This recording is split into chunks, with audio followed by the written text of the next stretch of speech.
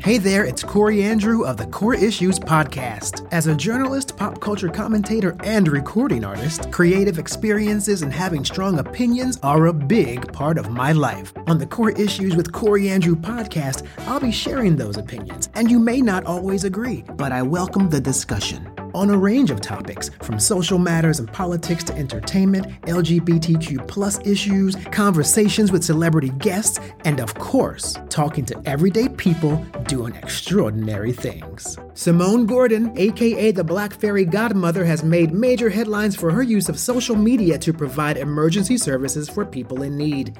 Today, Simone is followed by major celebrity contributors, and she's been featured in People Magazine, Parade, The Kelly Clarkson Show, and Good Morning America. Simone and I spoke recently, and the Black Fairy Godmother explained the inspiration and motivation behind her movement. Simone, aka Fairy Godmother Gordon, is joining me here on the Core Issues podcast, and I'm so happy to have you here speaking with me because you were doing some great stuff. So first of all, thank you very much. Thank you for having me. Sure. So the name Fairy Godmother, well, Black Fairy Godmother, I should actually specify. I think I may have left the Black part out, but the Black Fairy Godmother is the more important ingredient to this. You got that moniker because of a network of emergency help you created using social media. So tell me a little bit about the platform and how that nickname, if you will, came into play. Okay, great. And I really want to just thank you, Corey, for everything that you have also done for my foundation and just being there, supporting us and supporting me through this whole transition. The Black Fairy Godmother is basically a platform to address the marginalized community, including the LGBTQ community. Everyone knows that domestic violence, LGBTQ, single Black mothers, these issues are on the rise, and we're not getting the help that we need by big names and big nonprofits. So I'm putting it out there. I'm giving the testimonial and showing white America, this is what it is. When you're putting your big dollars into big corporations, it's going into their big salaries. It's not really going into the people. When people go that you can go to a food pantry, at times when you go to a food pantry, there's not a lot of fresh food. There's mostly canned food and leftover food from supermarkets who have an expiration date that's getting ready to have food that's going to expire. Or when you tell somebody that they need to go to a hotel, like a LGBT teenager who's been kicked out because of their sexuality, you just can't tell them to go to a shelter because 9 times out of 10, these shelters are full. So I'm basically using my platform to let people know these are the ways that you can get involved directly and you can get your hands and your feet dirty. I'm putting people to work, and it's been working. Yes, I know that even last Christmas, it might have been when you and I spoke, and you were going to deliver food to one of the LGBTQ shelters, I believe. And I was so impressed with that because that's not even something that I think is on the mainstream radar when it comes to philanthropy and giving, that particular demographic. And you saw a need there to assist that community, and you went and delivered food to them. Yes, I did. And they were crying because they people were giving them, different restaurants would give them leftover things. It's not the same. Just because a person's having a hard time don't mean that they're not worthy. So we had an actual chef that chefed up almost $1,200 worth of food. And I said, hey, you're going to cook shrimp. You're going to cook this. You're going to make a hearty salad, and we're going to get some wine, and we're going to deliver directly to them. Oh, wow. And it was a beautiful thing. Yeah, you're right. There is something different there's a difference between giving someone leftovers and then preparing for them specifically. That's the meal with love, right? That we're used to with family that they were missing during that time. Wow, that's amazing. And so I know you've used Instagram as one of your initial tools when you began sort of reaching out to the public to get assistance. So how do you use Instagram and social media in general to get your message across to help others? Every morning, I get a lot of messages from people all across the country who need food, who need housing, who need beds for their children. The list goes on. So what we do is we vet the requests to make sure that they are actually telling the truth and they're actually real people. Right. Yes. So what I go is in the morning, I give a quote, and I give a catchy quote to give a person an eye of what's going on in the world, especially with the pandemic. And after that, I will explain to someone that someone is in need. Here's the receipts. Here's the testimonial. Like a mother who was asking for food. She said directly, I don't want money from you guys. Just send me food. As soon as I put that ask out there, we raised about $1,200 in 1 hour. Wow. So at $1,200, we were able to send her $300 worth of food, and the rest went towards her rent payment. After that, I said, well, what else can we do? She said, I need a job. Do you have a card? Yes, I have a card. Okay. Target needs people with their third-party car shipped. They need people to deliver groceries and things of that nature. We went ahead and got her a job that's $15 an hour. Wow. She was grateful. She was a teacher that was unemployed. So we don't just hand out money or give people what they ask for. We also help stabilize them with some of the resources that are out there. There's a lot of celebrities that follow me. There's a lot of real estate agents. There's so many people that are follow me, including politicians.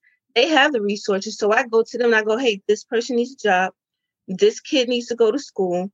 This kid needs a laptop that's in school, but the district can't afford it. And I go straight to them. And that's how I work it. That is amazing. Meanwhile, not to make fun of the world, but meanwhile, there's someone like posting another photograph of like their butt on Instagram or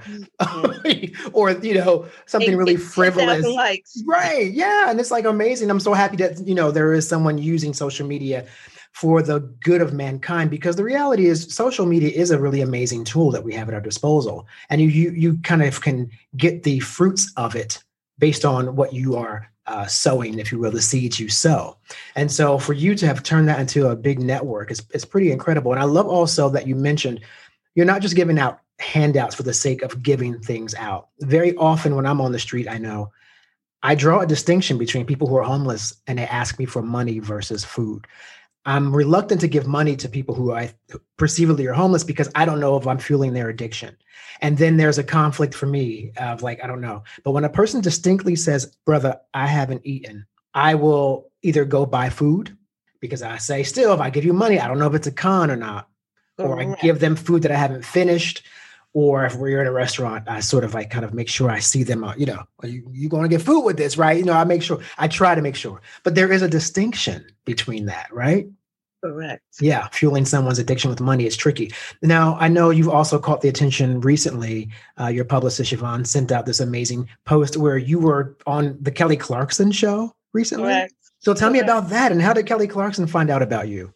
To be honest, it was word of mouth. There are a lot of celebrities who are now giving on the low, but they've been following me, like the Sharon Osbournes, the Justin Timberlakes, the Christian Bale. So they, in India Irie, she met a lot of people during Thanksgiving on my platform, which was a beautiful thing. Oh, wow. So a lot of people have been giving, and they are top-notch celebrities. And someone shared a post about me giving marginalized families Christmas, them creating wish lists. And she's like, who is this girl? Who is this girl? So her producer went ahead and asked, can they have a wish list? And it was pretty tricky because the wish list went in like 15 minutes. And I'm like, wait, that was some heavy, expensive stuff. A kid was asking for a bed, an Xbox. I had to really think. But you were doing it though. You were thinking, like, okay, how do I do it? You didn't say no. Right. And she emailed my publicist, Yvonne Forbes, and said, I am the executive producer of the Kelly Clarkson Show. And she wanted to know, is Miss Gordon the real thing? What the whole Christmas? And that's how they got me on the show. Kelly Clarkson. Then Oprah Network got involved. So it was just 325 families, not kids, but families, wrote out a wish list of the things that they need and want, and they got it. From beds to underclothes. There was a kid who needed a wheelchair, electric wheelchair. The medical supply company wouldn't pay for it. And some woman in Canada, bought the electric wheelchair and the bed and met with the family online. So it was just a big thing, and it was a beautiful thing. I'm literally like trying to hold back tears right now as you tell me that. My eyes are welling up with tears because a couple of things are happening to me as I hear that. One, I'm so happy that Kelly Clarkson, for example, and Oprah are exactly who we think they are, brand wise. Because they preach humility and humanity on their shows. I don't want to say preach, but they promote those things. And so to find out that they actually, sought out ways in which to help you and your plight with this whole movement, it's pretty remarkable. And thank goodness for them. And you said Christian Bale? Yeah. Who would have? Christian Bale, that's amazing.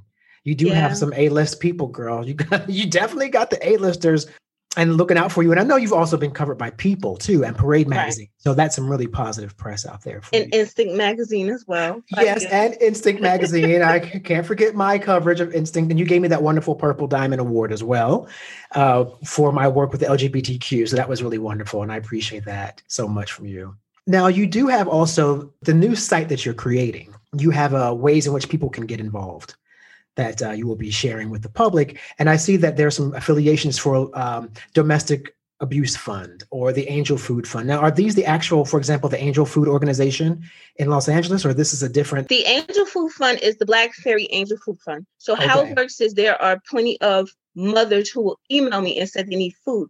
So with the Angel Food Fund, what you do is you put your name, your legal address, and we always ask proof of ID, your telephone number, and a list of foods that you're requesting, and a list of foods that you cannot have due to dietary restrictions or allergies, because, you know, people have illnesses. Right. Within 48 hours, we will vet that request and make sure you live at that address, because I have a paralegal on site, and she will check. And what we do is we deliver the groceries from Instacart or Walmart, and we'll leave it on the porch and ring the doorbell and call you down to come get your groceries.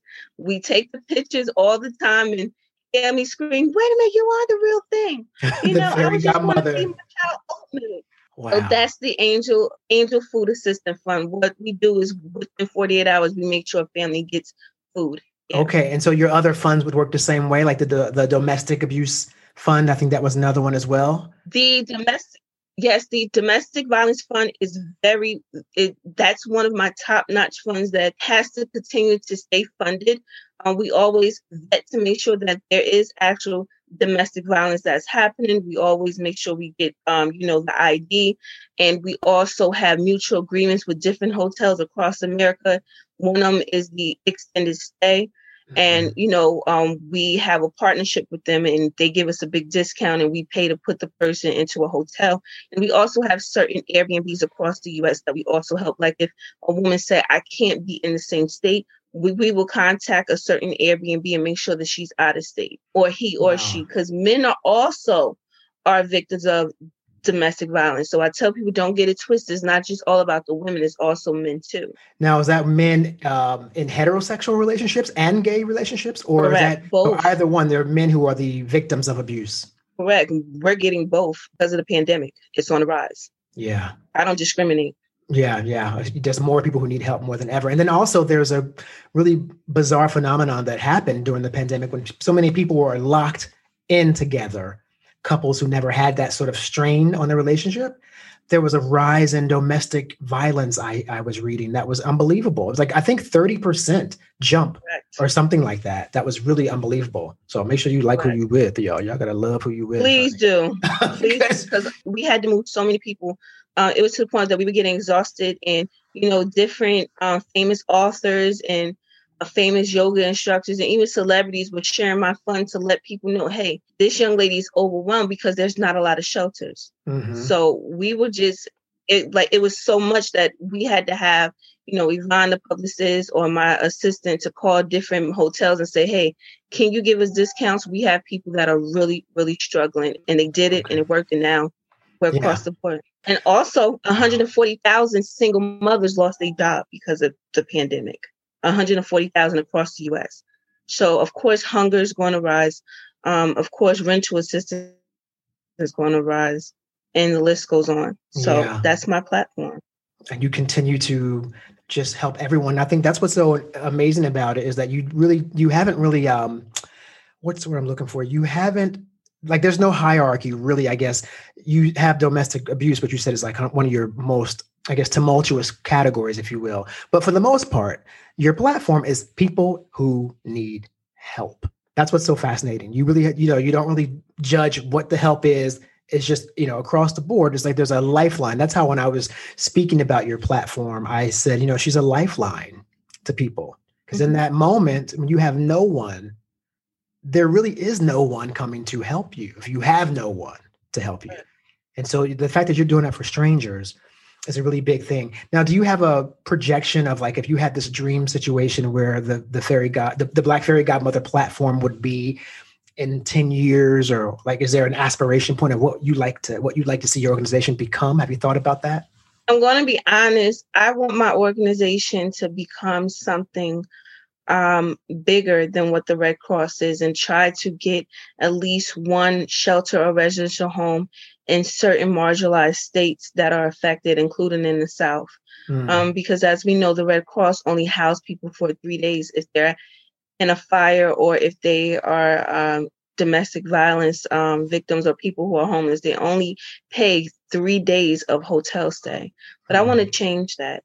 I want to at least give the person at least 90 days. Like, we give them 90 days to straighten up and get themselves together. You think so 90 days you think is a realistic time frame? Because I don't know that whole world. So you think that's a good enough time for someone to kind of get it together a little bit and focus and then go on to whatever their next step is to continue on their path more successfully? The thing is, yes and no. And I'm going to tell you why. Because within those 90 days, I also have therapists that, make sure that they, the mother or father is in the right state of mind, or a person is in the right state of mind. We did have a few people who needed at least 4 to 6 months, but due to their situation. But yes, within no time frame, that will help us raise for you to get an apartment, help you get a job, help you get a resume. And some mothers go, well, I can't get a job because I need education. Some don't even have a GED. Yeah. So then I get involved and make sure that they get the tools that they need so that they can proceed, because you can't stay in emergency mode and always need. Sure. This is the real world, and it's tough. So, and it's about helping people, though, getting help. But then there is the notion that giving them that help is so that they can then return to self-sufficiency, not just a handout. Right. Absolutely. Now, so Simone, the biggest thing I want to just conclude with, which I think is so amazing really about you, is that, you've done this while being a mom, and you have a special needs child, and you do this while being a nursing student too, and being a mother, and you're still doing all the work for your organization. I mean, first of all, you look amazing. I don't know when you sleep, but somehow you clearly must be, because you look nice and rested and gorgeous, but I don't know when you do it. But how do you balance all that? I mean, because it's really impressive that you can help so many people and then be a student and be a mom and then also have a child with very specific needs. How do you do it? With my parents help me sometimes.